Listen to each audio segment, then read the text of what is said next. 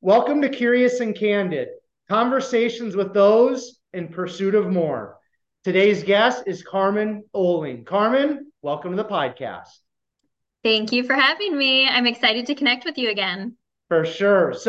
Carmen, we're going to kind of just jump into some questions I like to call the conversational starter questions. So, I'd like to know, how do you start your day? Do you have any specific routine or ritual you like to stick to on most mornings? Yes, I do, in fact, and I will run you through my whole ritual. And I call it a ritual because it's not a routine. Yeah. But when I first started the morning things that I do, it was a routine. So I remember reading the book. What was the book? Oh, it was like Hal Elrod's The Miracle Morning. And it was like, okay, you need to get up, you need to read, you need to drink the water, you need to meditate, you need to work out, you need to do all these things. So I was doing all the things and they were all checklist items and I was getting my invisible gold star, but I wasn't actually embodying any of the work or doing any of that. But we all have to start somewhere, right? So that was, let's say, like 10 years ago, and I was starting this. And then I came to realize like I actually need something that's meaningful to me. What around this is meaningful to me? What do I want to try and feel? How do I want to feel? What do I want from this? And so I started cultivating a morning ritual that really, one, put me in a high vibrational state for the day so that I could be sure to show up as my highest self. Two, really nurtured my mind, body, spirit, soul. And three, really was enabled me to set my intentions for the day and then move forward. So what I do, I wake up every morning and I cold water on my face. I brush and floss my teeth. Sounds silly, but you know what? I was always the one never flossing at the end of the day because I was too tired. How are you too tired to not floss your teeth? I am uncertain about that, but that was the excuse that I would tell myself. So I always do it in the morning. Now, good oral health is important. I rub coconut oil all over my body and I say positive things to myself and my body and give thanks for my body. This is an opposite of what I used to do growing up, which would be look in the mirror and say something negative to myself. So now that I've done that, I drink 20 ounces of cold water with lemon and some chlorophyll in it. The brand that I like is Philosophy, and they're called Sunshine Drops. So I have that water. Now my body's all primed. I am hydrated because you're sleeping, so you're actually dehydrated. You need to hydrate those cells. Then I get myself my first cup of coffee. I go out on the balcony with my husband. I do reading, meditation, journaling, contemplation. Sometimes him and I bounce ideas back and forth. Once I finish up for the day on that and I have my intentions set for the day, today's intention was to discover all the beauty and wonder in the world because it was kind of a rainy day today. So sometimes our mindset can go to something negative. I go on what I call my God walk, which is just basically a walk where I'm not actually consuming anything unless it's like a spiritual music, but it's usually just a time to like talk to God to hear things that I want to hear for the day. I get the best like downloads and information. And that's what I do every day to get my day started. Mm. Okay, now a couple things. First of all, for everybody that's going to be listening to this podcast episode with Carmen, Carmen was on a previous podcast that I had, and you don't know this, and that's why I'm going to share it right now with you, Carmen. So, the previous podcast, the opening question was the same that I just asked you, right? That's how I started the Mhm. 127 Fit podcast. How do you start your day? And I used to start it. Do you have any specific routine that you like to stick to on most mornings? But when Mhm. you were on the last podcast episode with me, 127 Fit, you said basically the same thing that you said now, like you call it a ritual. So that's Mm. why ever since I had that conversation with you, I don't know, like 3, 4 years ago back in Colorado when we were both there, I insert any specific routine or ritual you like to stick to on most mornings because I was like, you know what? She's right. I'm gonna add that in. I like that. So FYI, that's why I added in ritual because of you. So second of all, contemplation. You brought that word up in terms of a part of this morning process or ritual. What does contemplation kind of look like for you, for your husband, when you guys are kind of in that mindset or state? Yeah. So he and I, we read different things. He doesn't do any journaling. He has a devotion that he reads and then he reads the Bible. I do journaling. I have like books that I read. I also read a devotional. And so at times, like let's just say this morning, he goes, "Oh, I think today's devotional was meant for you." So he reads it, he gives it to me, and I read it. And then we talk about what it means to us. He talks about why I thought that might be important for you. And so the like different people could read the same thing. But the awesome thing about being so unique in humans is using our own discernment and contemplating what does this mean for me in my life. For example, for years, I would always tell myself that the Bible is too complicated for me to read. But when I dug underneath that belief, because really beliefs are our ultimate catalyst for change. So you can keep your beliefs, you can challenge them, or you can change them. But what happened was I was just a fear that I was going to do it wrong. And really, with spirituality, like it could be God, it could be Buddha, the universe, whatever you believe in. It's really about creating a relationship of your own understanding. So once I took that new belief, then now we can sit and we can contemplate, and it can mean one thing to him, and it can mean, one thing to me. But then we also say like how it's applicable in our life, and then possibly like maybe how we're going to implement change or continue to do something based on what we just read or what we just talked about. So it's using the information that we're getting as knowledge. And this is the hard part for most people. We can learn a lot of things, but we hardly ever turn it into wisdom, because you turn it into wisdom when you actually see and get curious how it works for you and then implement it into your life. And most people miss that second part. We're just constantly consuming information. Now, how important is it? I want to touch on just marriage, since we're kind of already there, and your husband's a part of Mhm. your morning ritual, which I think is great. How important, how valuable is having this time with your husband in the morning in terms of strengthening your love, your relationship, your marriage? Like, touch on that, because I feel like a lot of people struggle with relationships, whether it's a marriage or not, but how important is it starting each day kind of off together, so to speak? Yeah, such a beautiful question. And I think I'll go back because so people know Joel and I have been together for 20 years total.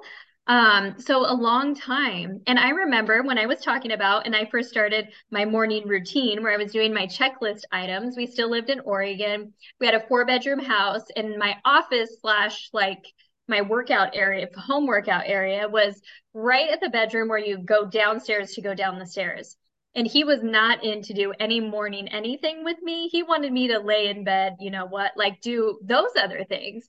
And I wanted to get up and get my day started. And so I could hear him like under his breath, kind of like saying things as I'm in the room chanting or I'm walking on the treadmill. And I never said, "Hey, you should do this." It was just like I would say things to him like, "I'm doing this because this is how this makes me feel. And I know that I can show up more for our relationship, for our family, for my work, for whatever." And so I just kept sharing that. Or I'd share with him things that I've learned, not to say that he has to learn it. And what came to happen was after some time, then he started doing his own morning routine.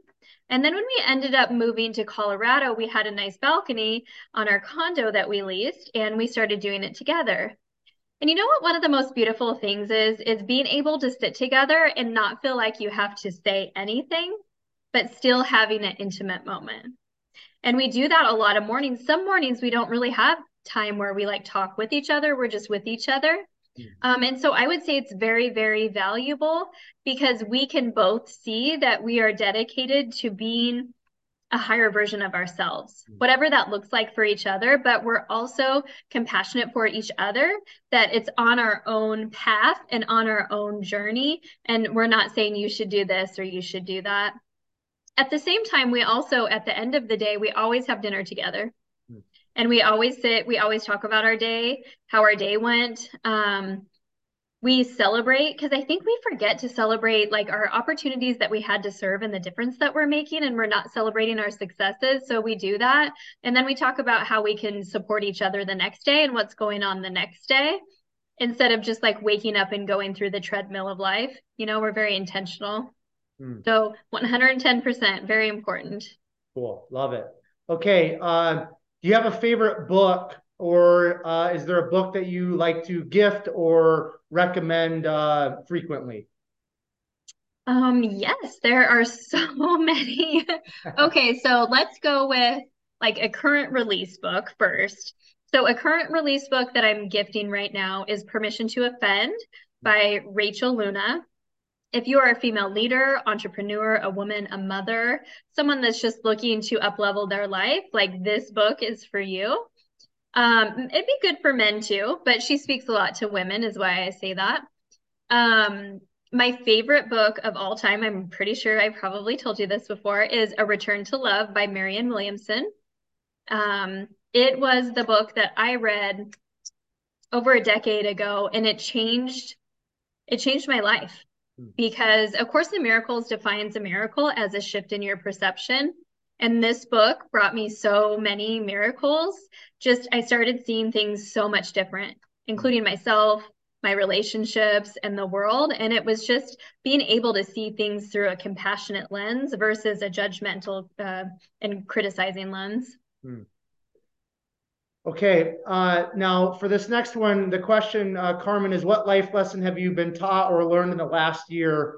I know that you are very focused on and very intentional about, personal growth. So you might have learned a life lesson like today or last week, but just within recent memory or recent time, what's a life lesson that you've been taught or you've learned? I think the reminder, especially when you're looking at people and you're thinking like, oh, they have it all together, or they have so much success, or I wish I could be like them with their mindset or their fitness or their business or whatever. A reminder for me and just a lesson is like the shit always comes back. So, what I mean by that is that over time, we build up identities for ourselves based on our conditioning and our experiences and this box that people try to put us in. You have to be this way, you should do this, society trying to fit into cultural norms, right? And we do this work to actually try to break free of that box and let go of some of that armor that we have so we can come back home and really speak our truth and share authentically, right? So we do this work, but each new level that you get to of personal growth, awareness, consciousness, spirituality, business, right? Then what happens is that identity self, which I like to call your ego self, kicks back in. And your old limiting beliefs that you thought that you already worked through and kind of worked past, they like to come back again. Let's see, recent example. On Monday, I was coming back home from Tampa attending an event, and I accidentally backed into a car and broke out their headlight. Yeah. And I was like, ugh. So, you know how that feels? Like that was kind of a big mistake. So, and to compile that, I couldn't find whose car it was. So I just had to leave a note. And so I'm feeling kind of crappy. And so I recognize, though, because I've done this work, that like my ego self is kicking in and it's berating me for making a mistake. You are not worthy. You are not good because you've made this mistake. And it's over projecting and worrying into the future of all the worst things that could happen. And I continue going down this cycle and I keep trying to reframe it, and it's just not working. And so I thought, okay, well, what do I need to do here? So, using my tools that I have in order to talk to this part of me that is always there, it always comes back, right? We just have to know how to deal with it. One, choose to recognize it. Two, get curious on what's coming about. And so, when I got curious of why this was coming about, was my old self, when I built that identity of how I should be, well, that person always tried to hide mistakes because they didn't want anybody to look down on them. She wanted to never reveal like her true self. She always wanted to be this picture perfect person, right? And so I thought, oh my gosh, I don't want to be that. I don't want to hold these things inside in my shame closet anymore like I used to. So I immediately picked up the phone and called my husband. And I was like, look, this is what I just did. I'm feeling so bad. I left the note. I hope. And so by speaking it out loud, that's what I needed to make sure I wasn't going to be that old version of me, that I was still going to be the highest version of me, and that it was okay that I had those fear thoughts come in because the shit always comes back. But I felt so much better by sharing it with someone, not keeping it a secret, right? And just knowing that it means nothing about me. Everybody makes mistakes. So that was just a recent lesson that happened, 3 days ago. Yeah, love it. Perfect. Um, last question for a conversational starters, and we're going to kind of get into your backstory a little bit more, Carmen. Do you have a favorite quote, mantra, or word? And if there's more than one, please feel free to share. Oh, so many. Okay. So, favorite quote. Oh, gosh. Okay, I'm going to share three things. Okay. Favorite quote is from A Course in Miracles, and that is the idea that nothing has meaning until you place meaning upon it. Mm. All day we're going around placing meaning on things that are meaningless, and most of the time we make them mean something about ourselves. The second thing is be the one. Be the one to show the world how great life can truly be. And that's always my invitation for everyone. Like, why do I do the work that I do? Because I want you to join me in being the one to live and design a life that you love, and then show other people that it's possible for them too, and really being that light to everyone. And then I said three things, and now only two have come to mind. If the third one comes back, I'll Yeah. tell you again. But Yeah. Great. let's go with those two. Perfect. Love it. Okay. Now, let's, I want to get into your backstory. So, I remember a little bit from our previous conversation, but we're going to probably have a lot of new listeners to this conversation. So, please tell us, Carmen, like where you grew up, what was life like for you when you were growing up? Were you involved in sports, other extracurricular activities? What was your family kind of like? Just paint that picture for us up to about high school, and then we'll move on from there. Yeah, I grew up in a small town in Oregon, about an hour south of Portland. My parents were divorced when I was 3. My dad remarried my mom, my stepmom, when I was 5, and they're still married. They just came to visit us in Miami for their 36th wedding anniversary. And then my mom remarried. She's on her fourth marriage, and she lives in Portland still. So I grew up an hour south of Portland, divorced household. It was my brother and I, who's 2 years older than me, until my sister came along, and she is 8 years younger than me. So I was you could say, the perfect child and caretaker of all. So the role that I settled into in my family was that if I get the good grades, so if I get the straight A's or the 4-point, depending on, if you're in elementary school or high school, and if I make the A team or the, varsity team in basketball, softball, or volleyball, which are all sports that I played, then I'm going to be acknowledged for that. And so I learned really quickly that achieving was the way to be seen. And when I was seen, I felt loved and I felt safe. Hmm. So I was the caretaker. I often took care of my younger sister. I often cooked and cleaned. We lived with my mom and then would go over to my dad's every other weekend, just my brother and I, where we enjoyed like home cooked meals. My mom didn't cook very much. We ate a lot of fast food.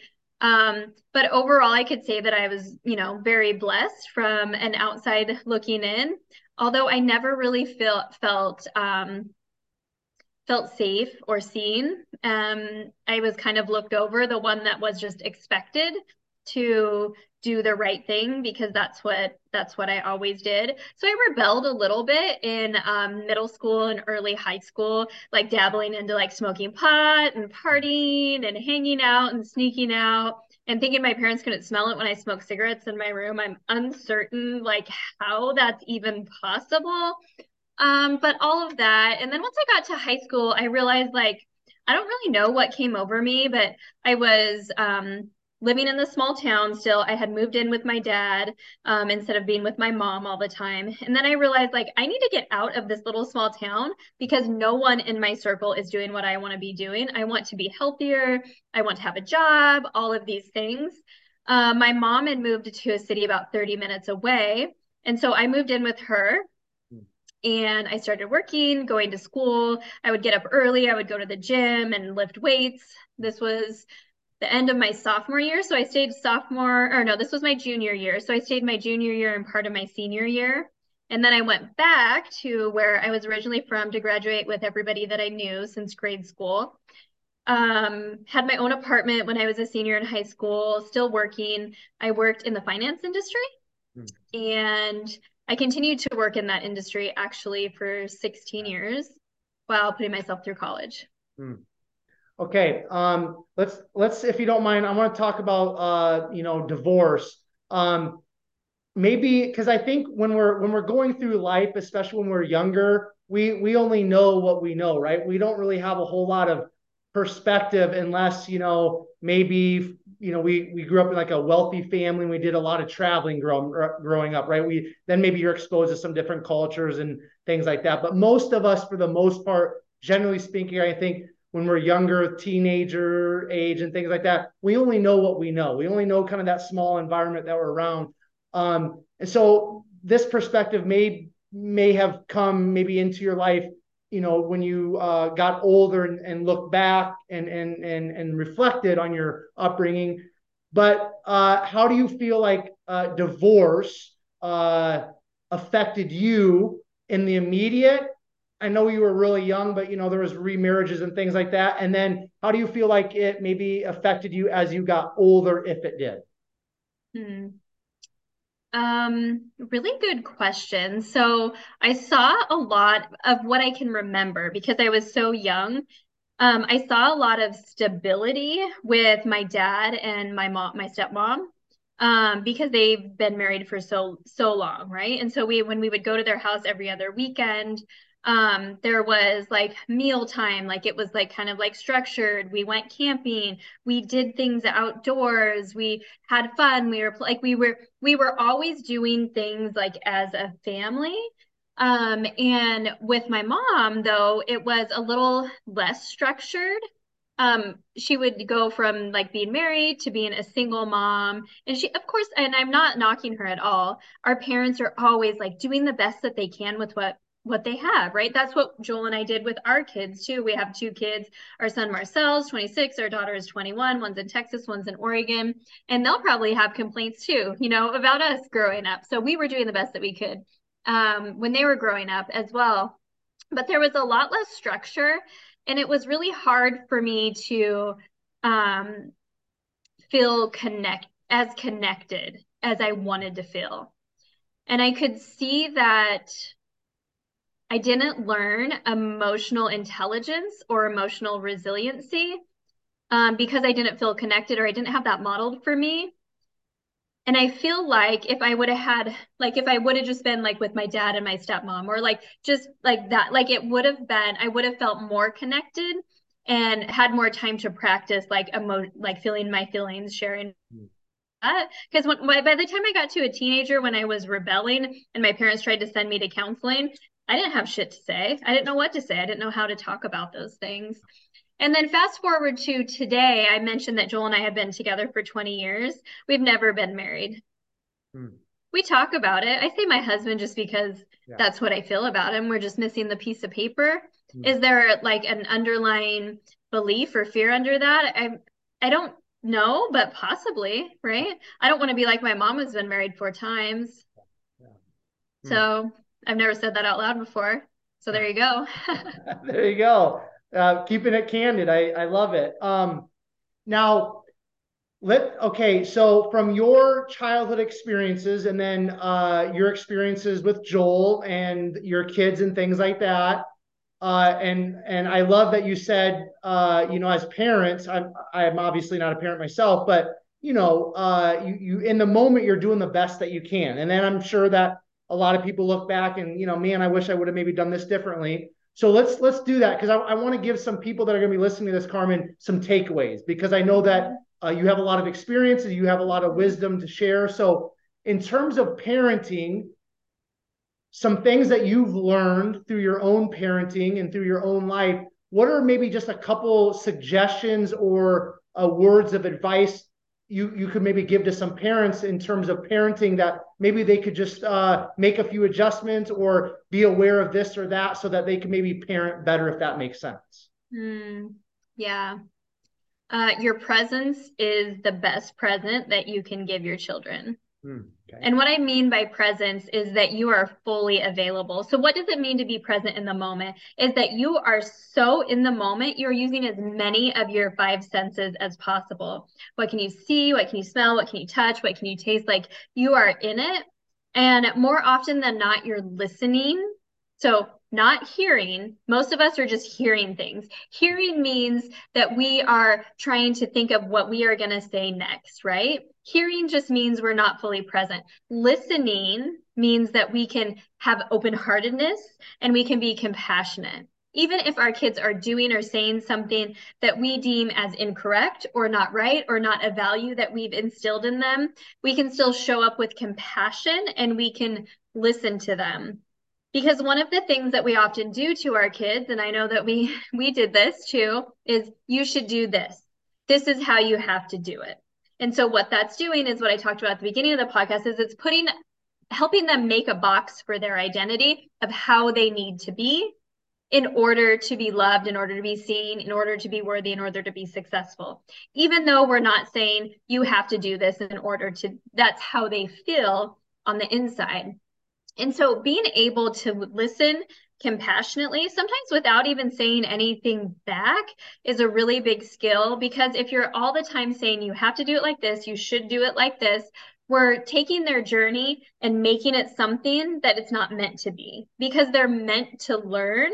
And the biggest thing that we can teach our kids right now is resiliency and resourcefulness. And we're not allowing them to do that because we're not allowing them their own journey, because we're telling them to be in this box. That's one thing, small things that you can do. Cook dinner together and eat it together. So many times, even when our kids were growing up, their friends would come over and they're like, what we're going to eat dinner at the table? Yeah, we're going to eat dinner at the table. Like, they didn't even know how to wash their plate after dinner and put it in the dishwasher. They're so used to having like fast food, quick, microwavable foods, that sort of thing. And we always like cook dinner together. And it was just a time to be with each other. And our kids were just over for Easter. Everyone picked something that they wanted to make, and we made dinner together, and we sat down and we all ate it together and enjoyed each other's company. The other thing is to encourage them and to support them to have an extracurricular activity that includes building relationships with others that's in person. And what I mean by that is, at school, you never know the pressures that are happening. I can't even imagine, like, today with like cell phones and social media, that was just like coming up when our son was in high school, and then our daughter got it pretty good. But we always encouraged our kids, it doesn't matter, school's your job, and then you need to have a hobby. And whatever it is, we'll support you, but you're not just going to sit at home like doing nothing, because the epidemic that we're facing right now is the epidemic of isolation. Even though we're more connected than ever, showing our kids like it's okay to isolate yourselves just builds anxiety, fear, depression, and low self-trust and low confidence. So encouraging them to do anything. Maybe it's like the Lego club, maybe it's volleyball, maybe it's dance, anything like that. I think that would be my words of wisdom around kids. Cool. Love it. Okay. Now, before we kind of transition into post high school, I want to ask you one more question about your younger years in terms of like the teen years and stuff like that. Was there anybody outside of your immediate family, Carmen, that you feel like was a positive influence or had a positive impact on you when you were younger? I love this question because I think about it a lot. I think about, and kind of mixing up with your last question about kids, is make sure to expand their minds, make sure to show them what could be possible for them, even if you've never experienced it as yourself as a parent or think it's even possible. Like, make sure to expand their minds. When my daughter was like, I think I want to be on the Dallas Cowboys dance team and I want to move to Dallas, great, let's take a trip there, let's go check it out, let's see what's possible. And why I say that was, growing up, I never had someone showing me what's possible. So I only saw one success model. The success model was go to high school, congratulations, get a good job, try to go to college and stay at that job, build your retirement, buy a house, save for retirement. Like that was the success model, and I'm not knocking that. If that fills your cup, that's wonderful. But I wasn't modeled anything. But going back to specifically answer your question. So like I said, I worked for JP Morgan for 16 years. I ended my career in like the corporate leadership. So I was hiring and training my peers. I was speaking on sales, national sales conferences, different things like that. And I remember the first time I was an assistant manager of a branch, and the manager had just posted it, or I wasn't the assistant manager, I was a banker, and the assistant manager position was open. And I sort of counted myself out from that. I never considered that I could step up into a leadership position because I hadn't fully developed yet. I think I was 22 at the time. And she said, "Are you at all interested in this position?" And I remember thinking who are you talking to? Me? Like what? And I said, "Well, I don't, maybe." And she goes, "I want you to apply for it." And that gave me so much momentum. I still had doubt. I want everybody to hear I still had doubt. So I moved up really quickly too. So I was 21 when I became assistant manager, actually. And I remember I was 23 when I became a manager. And from that on that moment, when one person saw something in me that I didn't see in myself, and she just said, "Would you consider this? I think you'd be great at it." And I did it. And because she had so much confidence in me, it built confidence in myself while there was still doubt. It was like both and it was like conflicting emotions. Yeah. It was really the catalyst to where I am today and the success that I actually ended up having with JP Morgan. What do you feel, Carmen, that individual saw in you at that age and at that stage of your life where she wanted you to apply for that position? Like, what were some of your strengths to be an assistant manager at that point in your life, if you can kind of reflect on that in the moment? Yeah. So her name was Ellen, by the way. I should send her a card today. That'll be fun. Just letting her know how much of a catalyst that was for me.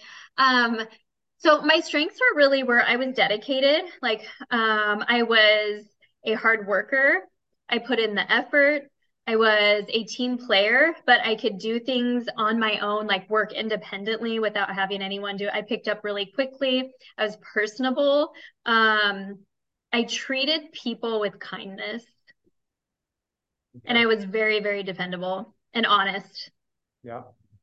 Okay. Now, taking a quick step back, Carmen, how did you kind of find yourself in the banking industry once you got out of high school? What got you there? I actually started with Washington Mutual. Chase bought Washington Mutual back in the 2009 era. That was crazy. But I started as a high school intern. So when I was a senior in high school, I actually worked as a teller for Washington Mutual. And while I didn't actually know what I wanted to be when I grew up, I wanted to be everything. Like I wanted to be a chef, I wanted to be a dental hygienist, I wanted to be a waitress because I thought that was fun. I didn't know what I wanted to be, but whatever I did, I just did it 110%. That was the part of me that my self-worth was built around doing and achieving, right? And you have to do things excellent or else you're not worthy. And so I started actually in high school, and then I worked my way up from teller to manager to I got a vice president title, and it was just basically doing the absolute best that I could every single day. Mm-hmm. Now, at that stage of your life, your early 20s, when you're kind of working your way up the corporate ladder, Carmen, what I mean, because you just said that you wanted to be a lot of different things, but then I think a lot of times we kind of find maybe an avenue where we can make a great living, and we have a retirement fund, and then I think a lot of times people just kind of keep going in that direction, right? And they don't really think about it because that's what you're supposed to do. Now, for you, when you were kind of climbing that corporate ladder, what was your focus? Because you said you wanted to be a waiter, you want to kind of do this, you want to do that, but then once you kind of started climbing the corporate ladder, were you money driven? What was kind of driving you to climb that ladder at that stage or age of your life? Yeah. So I'll give you back then's answer, and then I'll give you today's answer from what I know, just based on reflection and contemplation of my life. But back then, so Joel and I were living together, and we had, 2 young kids. So let's see, 8 and 5.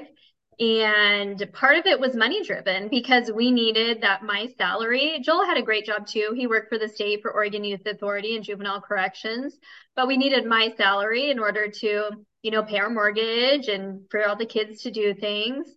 Um, Also, I felt like, wow, I'm really good at this. Once Ellen gave me that permission slip to feel confident and to move up, I really stepped into this leadership role. And that's like naturally who I am. I'm naturally a leader. If you're into human design, I'm a manifester, like 6'2", like all the things, right? I'm a natural born leader. And so I was really good at it. And I just felt like, you know what, I'm going to keep going with this.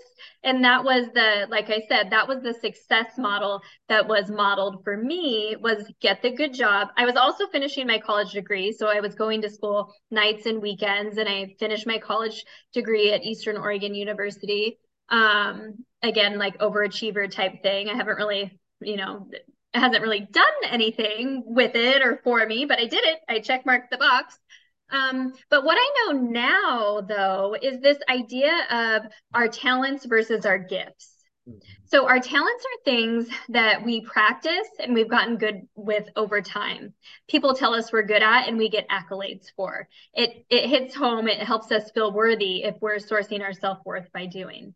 Now, our gifts, on the other hand, are the things that God has placed in us that are our natural opportunities to serve and make an impact and make a difference in this world.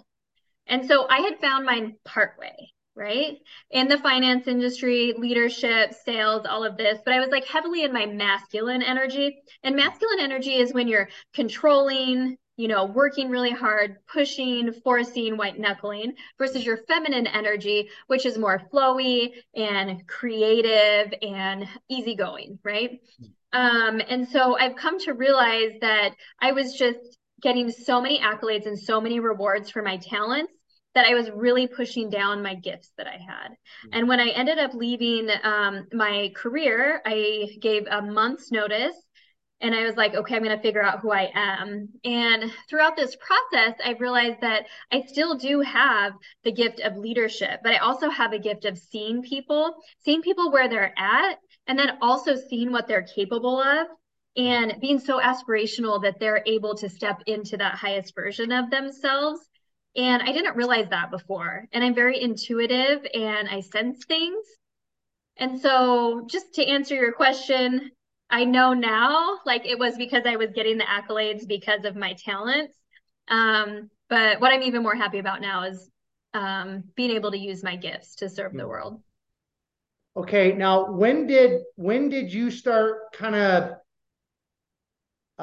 getting this stirring, I'll say, within you, Carmen, in regards to, okay, I'm climbing this ladder, I'm making the money, I'm doing the things, I'm checking off the boxes and the lists or whatever, what I'm supposed to do and supposed to be. When did you start getting that stirring of like, but this really isn't doing it for me? Mm-hmm. Touch on that, please, and then begin to maybe walk us through the mental process that you had to go through to put in a month's notice to walk away from, I'm assuming, a pretty great opportunity with the corporation you were working with. So when did the stirring begin? And then walk us through at that time in your life the mindset and maybe some of the mental hurdles you had to jump over to put in that month's notice and say, I'm walking away from this. Yeah. So the first nudge that I got was when I was 25 and the side of my face and head went numb. So you have to imagine if I lived on my own when I was a senior in high school, getting a 4.0, working, taking care of myself, and the amount of pressure that I've been putting on myself for years and years and years growing up was like insurmountable, right? So when I was 25, my head and face went numb. And come to find out, after doing all this testing, I was diagnosed with multiple sclerosis. So I have MS. But at the time, because my self-worth was sourced from external validation, I didn't want to tell anybody. And so I was in a deep depression because it was like, well, tomorrow I might not be able to walk, talk, or see. But I don't want anybody to know because I don't want to ask for help because that's a sign of weakness. And I don't want them to look down on me. I don't want to get passed over for promotions. I don't want people to feel sorry for me. I am strong. I am independent. I can do this. So you would think that I would, with that diagnosis, I would start like taking some pressure off, but I didn't. I doubled down on doing even more. And I went like all in on everything. I started getting community awards, stepping up my leadership, not only in my career, but in my community and volunteerism and like at the kids' school. I started doing like bodybuilding competitions. I started really pressing into everything. And it was about 5 years later, so somewhere around like 30 or so, that I started realizing at first the nudge that I got was, and this is where we like decipher, you know, what God or the universe or whatever is telling us, that I really needed to up level my leadership. But what I really needed to do was up level my personal awareness and consciousness and spirituality. But it's hard to turn the mirror back on yourself. So I started off first with just like leadership, like up leveling my leadership at work. And I up leveled my leadership so much that I took a promotion and I was running the #2 revenue producing cost center in the state of Oregon. And I thought that's what I wanted. And I thought like the next step was then to run like a whole region or district, right? And I thought that's what I wanted. And then once I did that, I realized really quickly that there was this incongruency inside of me, this unsettling, this restlessness. Like, well, I got the thing. Like, isn't this what I wanted? And it wasn't. Like, that's not what I wanted. I was successful, you know, over six-figure earner. I mean, my teams were successful. We got sales awards. Like, I was successful on the outside. And I remember one morning, I still lived south the cost center I ran was in Portland, and I lived about an hour away. And so I would arrive early every day, and I was planning my day. One morning, I just started crying, and I never really allowed myself to feel that much. I was always the one that was fine because I built that armor real strong, right? Like no one was gonna mess with me. I'm a strong, independent woman. I can do it all, and I don't have to ask for help. And so I didn't know what that was. I put myself together. I ran my sales meeting, ran the day, went home at the end of the night and told Joel what happened. And he said, "Well, what's going on?" And I said, I don't know. And often we tell ourselves, I don't know. And we do know. It's just that fear. That's our ego self speaking. But what I did, I took it a step further. I don't know, but I'm going to find out. And so I started realizing that the talents that I was getting all these accolades for, there's something more under me that I'm meant for. And I want to do something different. And something I'd always been interested in was nutrition. I ended up getting a business degree and a health minor, but I really wanted to become a registered dietitian. At the time, night classes started at 4 for the program locally where I lived, and I just couldn't do that with my career, right? But then I realized I could become a holistic nutritionist and I could get some certificates. And so after much contemplation and applying for other jobs, because I thought I needed to get another job, I walked into a fitness center, their corporate headquarters, about 30 minutes north of where I lived. And I asked for the nutrition department. And I said, "Hi, my name is Carmen Ohling. I want to run your nutrition department." And they're like, "What?"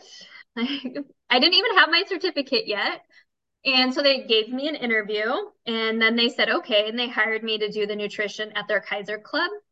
And so I had already given my month's notice because I knew that this was my calling. I'm going to help people with nutrition. I'm so passionate about it. I'm still passionate about food to this day. I also worked a part-time job for workforce development, which is a line of work that I knew nothing about. And I ran that nutrition department and then realized after about 6 months that I needed to leave because I was delivering the same thing to everybody and that just doesn't work. So I left my corporate job, and the biggest catalyst was that feeling that I had inside, that I actually, for the first time in my life, I trusted my intuition, trusted my inner knowing. I listened to that little, still, small voice inside that said, if you keep doing this, like, you're not going to make it. This is not going to be sustainable for you. And you have gifts in you that I've placed in you that I need you to use in the world in a different way. And yeah, so I set off on a nutrition practice, and that started my coaching business actually. Okay, now before we kind of get into that next phase of your life, I want to ask you about leadership. So you learned a lot about leadership, and you have maybe some natural giftings of leadership that you were born with, but you learned a lot of leadership in the corporate side of things. Mm-hmm. Now that you've been coaching for all these years and you're outside of the corporate setting, so to speak, how have you been able to take leadership to another level, or what have you learned about leadership that you didn't know in the corporate setting, if that makes sense, Carmen? Mm-hmm. Yeah, is that you can go to all of the leadership training and you can learn all of the leadership strategies and modalities and techniques, and you can have all of the resources. But until you turn the mirror back on yourself and do the inner work for yourself, you're never going to get to the level that you truly desire. And I love that you're asking this because this has come through. So the women that I've worked with in my one-on-one holistic life coaching practice for many years, they're all entrepreneurs or leaders. They run large corporations or they have their own business. So they're in a leadership capacity. And this is the thing that I saw over and over and over again. And once I teach them this, it's been like the catalyst, not only to their business success or their career success, but growth in their intimate relationships, their personal relationships, improvement in their health, feeling so much better just in life in general. That last year I actually started an academy for life coaches and for leadership. So where I teach entrepreneurs, leaders, and coaches how to do the work for themselves so that they can show up for their teams, for their clients, for their customers even more. And that is the number one thing that most people are not focusing on. There's a small number of corporations that have found this out. I also do like corporate training around these topics too, that are realizing that if I can get this personal growth aspect in my key leaders and then they can teach it to their teams, the growth in my business is going to be huge. When you say inner work, uh, can you explain that to all of us? What you specifically mean, Carmen, and what does that practically look like when somebody begins to do inner work? Really good question. So there's so many facets to it, but let's just drill down to the basics. So the foundation of what I teach in Flow Academy is the first foundational element is white space. So oftentimes we want to make a change or growth in our life, but we forget the letting go process is even more important than the opening up to something new. And so it's creating the capacity to actually obtain the clarity on what you want so you can have the confidence and the courage to step out to build a life of your own design and have the freedom to do so. So creating white space, having margin in your day, not having back-to-back appointments, not saying yes to everything, figuring out what season of life you're in so that you can make focuses and intentions. That's the first foundational element. The second foundational element we already talked about, I won't go into it, is ritual. Developing rituals to get you into a state of high vibration that's aligned with where you're going in this season of your life. The third one is visioning, dreaming, and understanding your beliefs. So creating a vision for your life of where you want to go, declaring that done, visioning it all the time. Top athletes do this all the time. They envision them making the basket. Go Miami Heat, by the way. We'll just put a plug in for that. But visioning and dreaming bigger than you've ever thought possible. You know, for a long time, my big dream was, oh, great, I bought a house when I was 23. Like, you know, this success model that was built for me was so limited. And now it's like, wow, things can be like even bigger than that. And then understanding our beliefs. So our beliefs are the ultimate catalyst for change. You can hold them, you can challenge them, or you can change them. And just know the beliefs are why you do things over and over again, or like self-sabotage. It's because of underlying beliefs that you have. So that's the third thing. The fourth thing is understanding our thoughts and being able to reframe them. So that's understanding where this ego self, this identity that we've built up for ourselves that does everything possible to keep us safe, keep us stuck, keep us small, keep us comfortable based on our conditioning is there. And that is always going to be a part of us. But our highest self that wants to move to this next level of awareness, of success, of abundance, of relationships, of health, like we need to know how to put that forward versus listening to our ego self and put our ego self compassionately into the back seat. So it's understanding how that's working. And then the last piece, and one of the most important pieces that, like I shared earlier, we have an epidemic of isolation right now that's really important, is key relationships. And understanding what is your capacity to have deep, meaningful relationships. For example, if you have 10 deep, meaningful relationships, I'm going to say bullshit because no one person has the capacity to have that much. However, in different areas of our life, you could. Right? So your inner circle is usually around like 3 or 4 people. Those are the people you talk to all the time. You share all your secrets with, so you're not holding anything in your shame closet. And then you have your outer circle, which are your good people, but for a reason. You know, I have like my business people, deep, meaningful relationship. I'm not talking to them every single day, or else I would be exhausted, right? And so creating relationships. I mean, I don't know if you read the book based on the Harvard study, The Good Life. So the Harvard study back to like I think it was like 1938. It tracked all these people, these men and their families, and went into men and women over this. And it's still going today. And what makes a happy, healthy life? I'll have to send you the book. The number one thing is deep, meaningful relationships, whether that be at work, whether that be at home, whether that be with friends. It's not eating healthy and working out. I mean, that's helpful, right? But it's actually having relationships. And so today, we actually have to be the one to reach out, to set the appointment, to make the new friendship, to make the plan. And we don't want to sit back in victim mode. Well, they never call me or they never do this. Who gives a shit? If you want to have a good relationship, reach out. And so the foundational elements for that are creating white space and margin, because most people will be like, Carmen, I'm just so overwhelmed. I don't have enough time. And I like to say, like, it's not that you're overwhelmed, it's that you're not clear on what you want in this season of your life. So you're trying to be everything to everyone all the time, and it's fucking exhausting. And so you need to create the space to get the clarity and then create the rituals to build the life that you truly love, that you've dreamt about, that you're visioning about, that you're checking yourself on your beliefs and your thoughts, and building deep, meaningful relationships. And anytime you do the work and you're feeling really good and you get knocked out of alignment, all you have to do is sit down and use that contemplation that we talked about. Which one of these 5 elements am I not doing right now? Am I so busy and goal oriented that I'm not doing anything with my relationships? I need that. I'm going to do that now. Maybe you're just being too busy. You're not recognizing where limiting beliefs are coming in that are holding you back. So you start checking that.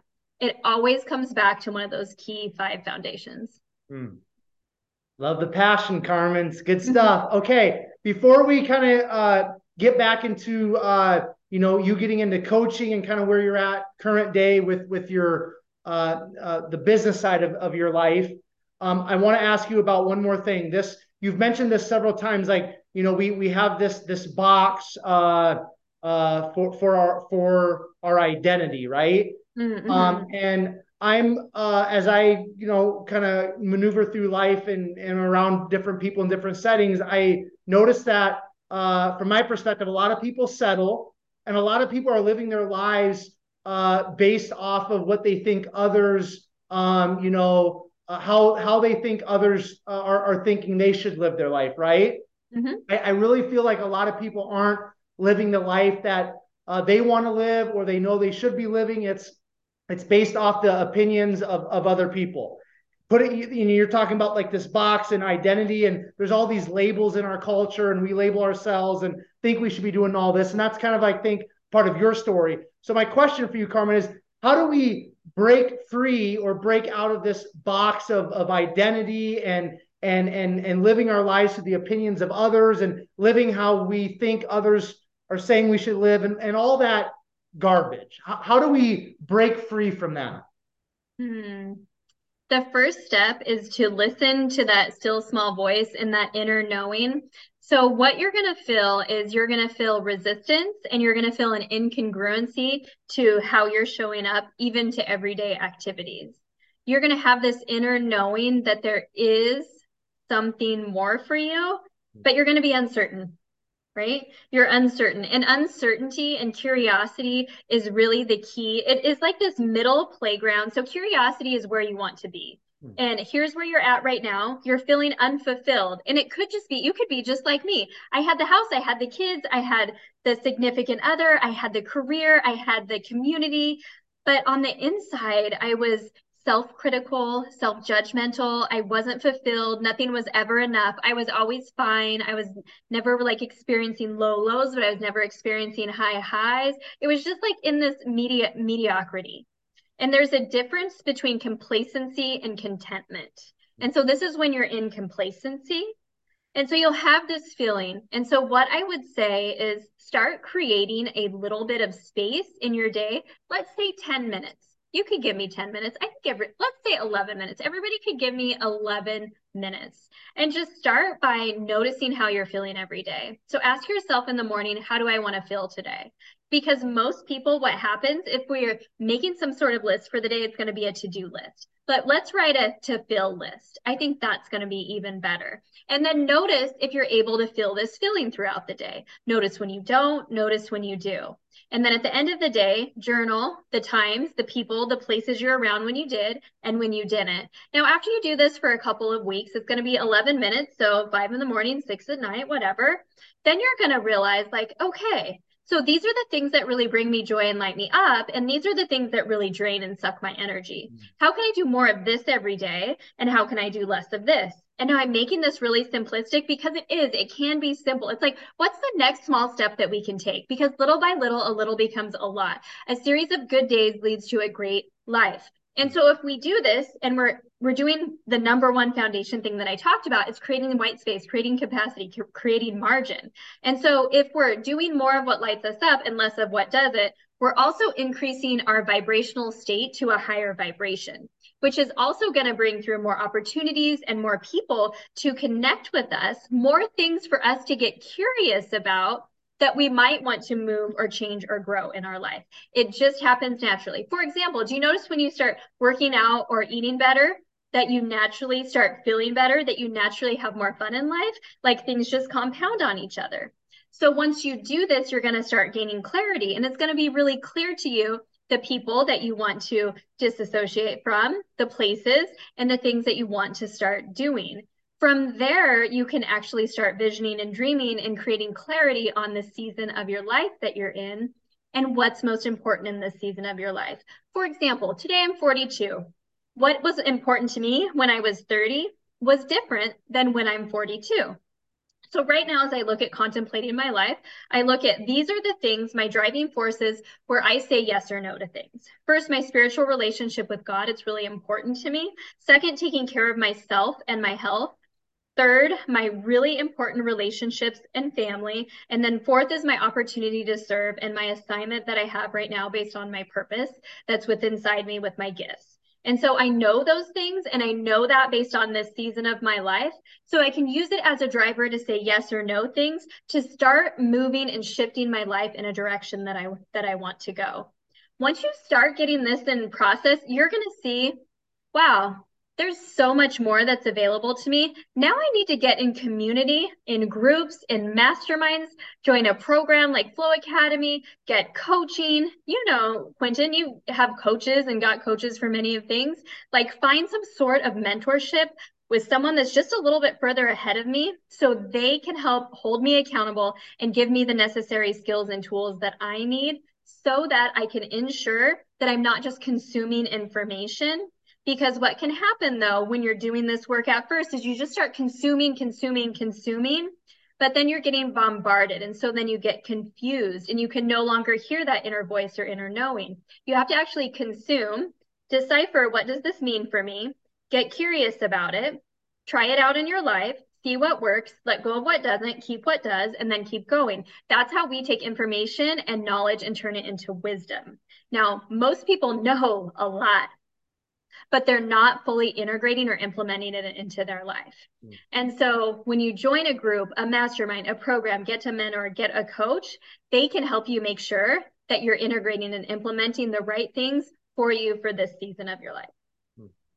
I'll stop there. There's probably way more, but that's a really good way to get started. You could go for hours, Carmen, and I wish we could, but I want to take a step back into your I'll call it evolution story. So you left the corporate banking world, started kind of the nutrition thing. Why don't you pick up from the nutrition thing, because you're like, I can't be doing like just the generic plans for everybody. So after you left the nutrition thing, or you left that specific job or career, how did you transition?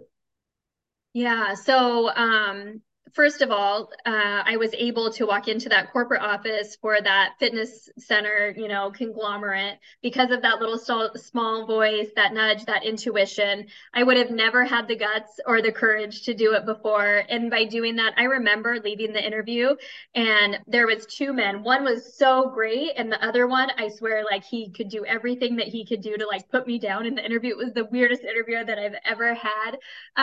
But I loved it and I grew their nutrition program. And I'm so thankful for it. And I feel so blessed by having that opportunity. But delivering the exact same nutrition to everyone just doesn't work. It's good general, right? Like it was good information. And so once I left there, I decided that I was going to get a part-time job and then start my own holistic nutrition practice.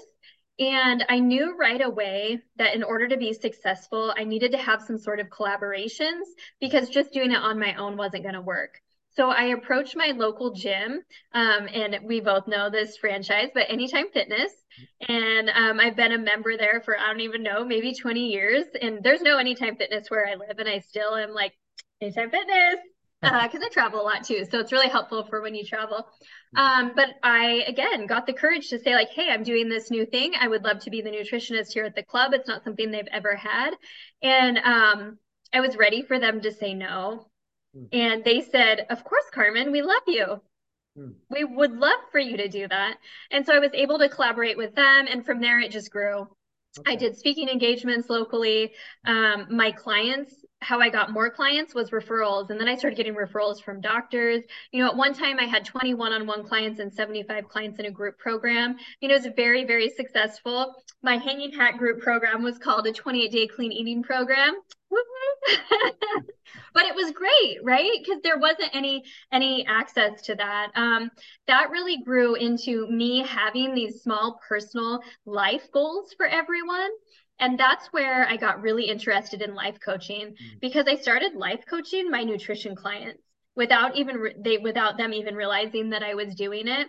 And so I started working on some certifications and some spirituality certifications and different things to grow into a holistic life coaching practice. And here's the part where you have to create space or margin. Often we forget that we have to let go of something to bring something new, even greater or more abundant into our life. So not all good things are God things. So we don't want to hold on. If we keep holding on to good things, we're going to miss out on all the great things. So after a number of years of success with my nutrition, I got the know, like, and trust factor. People knew me. I had to actually let go of taking on any nutrition clients and only take on life coaching clients. And so when you're making a good living with nutrition and you're stepping into this, but guess what? That's the best thing that I've ever done. So then I grew my holistic life coaching practice, which grew my speaking, which grew absolutely everything. And then over the past couple of years, I've really transitioned to, I only take 2 high-level women to coach at a time now, where I used to take 10 to 12. And I had to let that go, a lot of it go, in order to now run my holistic life and leadership coaching academy, Flow Academy, which opens for enrollment twice a year. The next enrollment will be in September. But I teach all of this work, like the foundational elements and more in that. So that's where I'm at today. And really on my heart this year, I have a lot of keynotes that I'm doing for women's groups and companies and corporations. And it's really just spreading this message of you can have the life that you want when you speak your authentic truth, when you come back home to the gifts that are inside of you and you let go of all the rest. And then you can be the one to show the world how great life truly is. Okay, now, if I remember correctly, the last time I had you on, like in your bio on Instagram, I think you had like something like your I guess title for yourself was something like there was the F word in it in terms of like a coach. Do you remember that?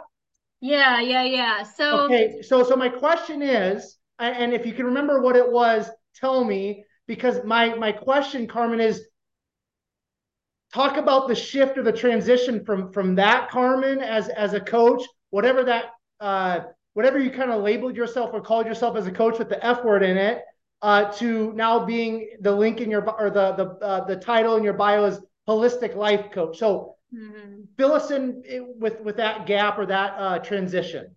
Goodness, I'm trying to think what it was. The premise of it, though, was slowing down. Do you remember what it was?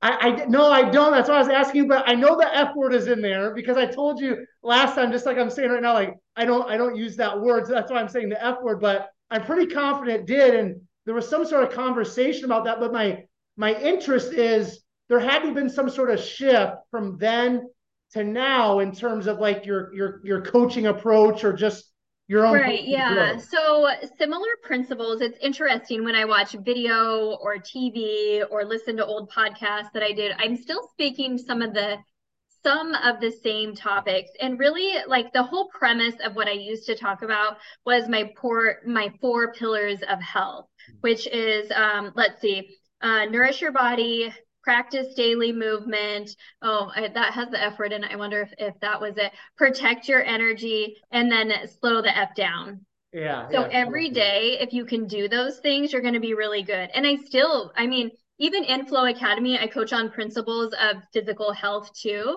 because your body will only allow you to get to your level of calling or purpose or assignment or passion to the level your body can take it. So if you're not taking care of yourself, you're never going to be able to get there.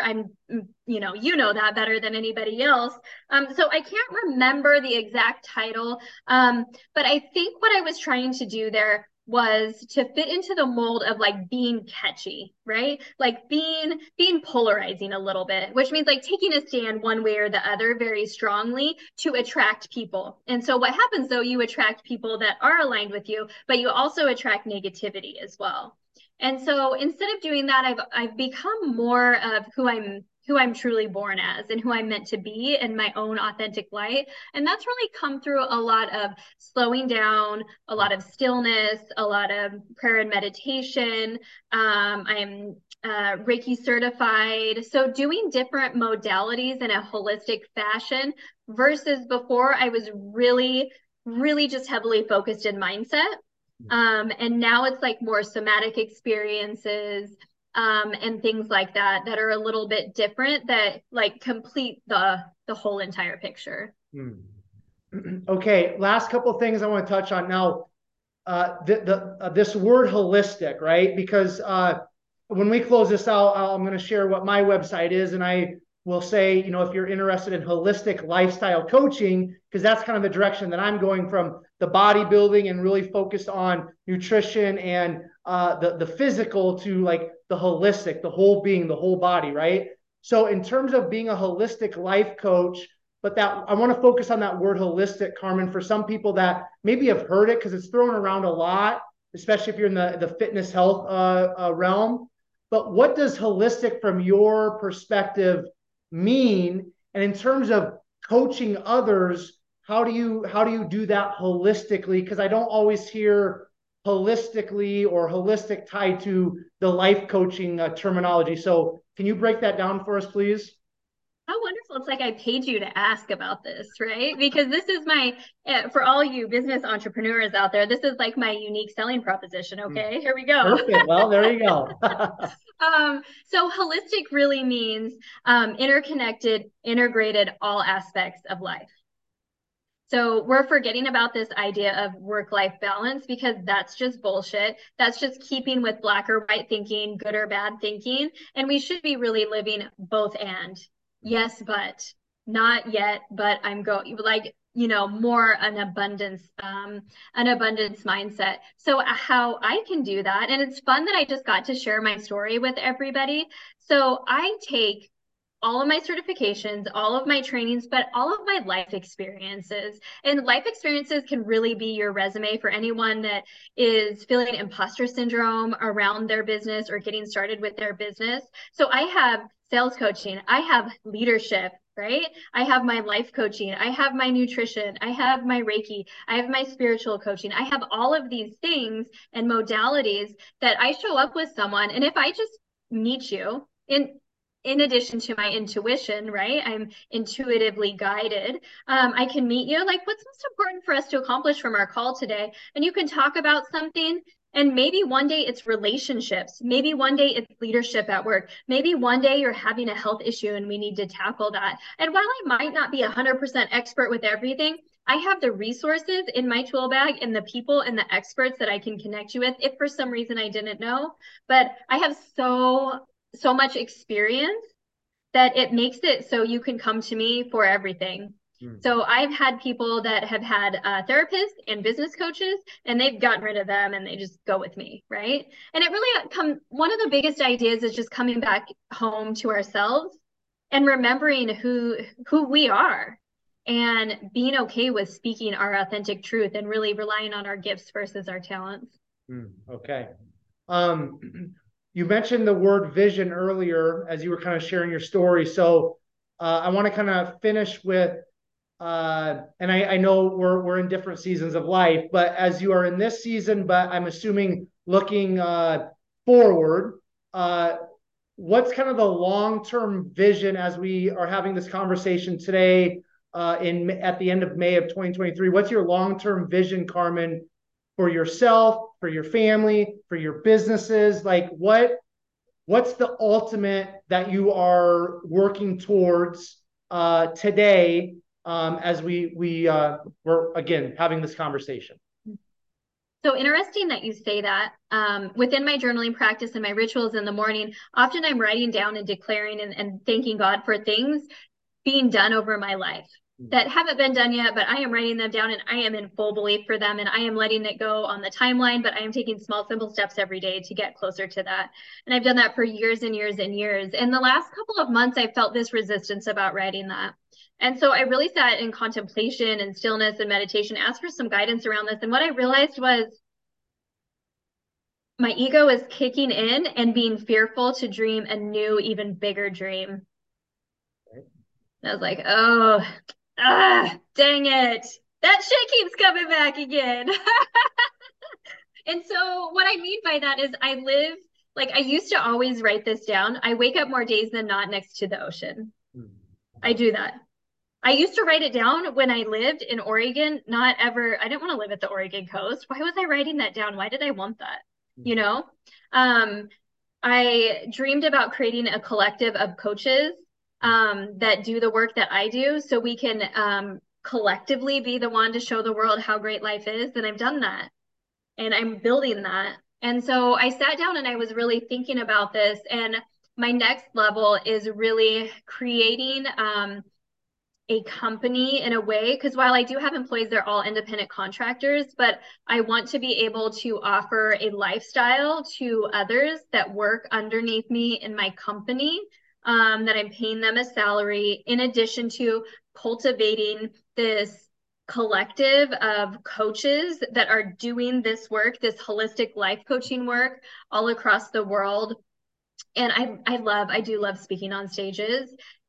I set a goal like 5 years ago to impact the lives of 100,000 women. And part of this big vision can't happen if I'm just doing one-on-one coaching for 10 or 20 people a year. And so this is the big vision so that Joel and I can have the freedom to really show up and serve and give in really big ways.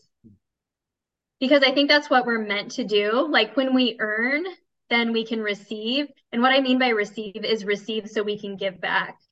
And I'm not saying you're giving everything back, but you're making substantial contributions to the world in a valuable way. And Joel and I just want to be able to live freely. We live really freely now. We make our schedule, but there could be a little bit more added into that. And I want to do things like host an annual party for my closest friends and family, all paid for. Wouldn't that be cool? Yeah. Like a get together, just to have intentional, meaningful connections. You know, there's things like that. I realized a dream just this month. I had been dreaming about buying something substantial for my parents that they wouldn't do for themselves, and I bought them a trip, and I'm kind of getting emotional. And I never knew like how I was going to do that or what it was going to be. So I say that to say is, you know, I was scared for a minute to dream new dreams. And so they're getting bigger. I just am fleshing it out right now, but I know it has to do with making a huge impact with this coaching collective that I'm building in Flow Academy. So Mm. Okay. The last thing I want to kind of just ask you. So I've been podcasting for almost 5 years, and I've had a lot of life coaches on the podcast because I enjoy having life coaches on the podcast because I find them to be for the most part, generally speaking, like they're seeking more, right? They're doing the work. We can go deep, basically. That's why I enjoy it, mhm. right? Now, I recently, was having a conversation with a life coach, and this life coach, said at one point in his life, he was atheist, and he didn't really know, kind of like at this point, uh, where he was at, like spiritually. That's kind of where I'm taking this, Mhm. right? And I was thinking after the conversation because I believe that I personally believe that we were created by God for God. And Mhm. until we're in relationship with God, until we're connected with God, like we're never going to know our true meaning and our true purpose. Okay, that's what I believe, and that's what I would preach to anybody. So with that mindset, knowing that there is a spiritual side to us human beings, and then when somebody's a life coach, they're really trying to get the most out of others and all, and whatever. I don't want to try to speak for life coaches, but they're trying to help other people in a sense with their life and what's going on in their life, right? Kind of giving them wisdom, guidance, and all that. So, but I kind of struggled because this individual life coach, if he doesn't really know where he's at spiritually, then he's not able to tap into the spiritual side for his clients. And from my perspective, uh, there's not going to be any really true meaning or purpose found without the spiritual side being addressed. So with you having that strong spiritual side of your life and your coaching, I mean, isn't there something missing if we aren't focusing on the spiritual side of things, especially if we're going after the holistic approach to living and coaching and being? Hmm. Lots to unpack there. Um, what do I want to say about this? I agree with you. I believe in God and do everything, you know, glory to God. I'm so blessed today.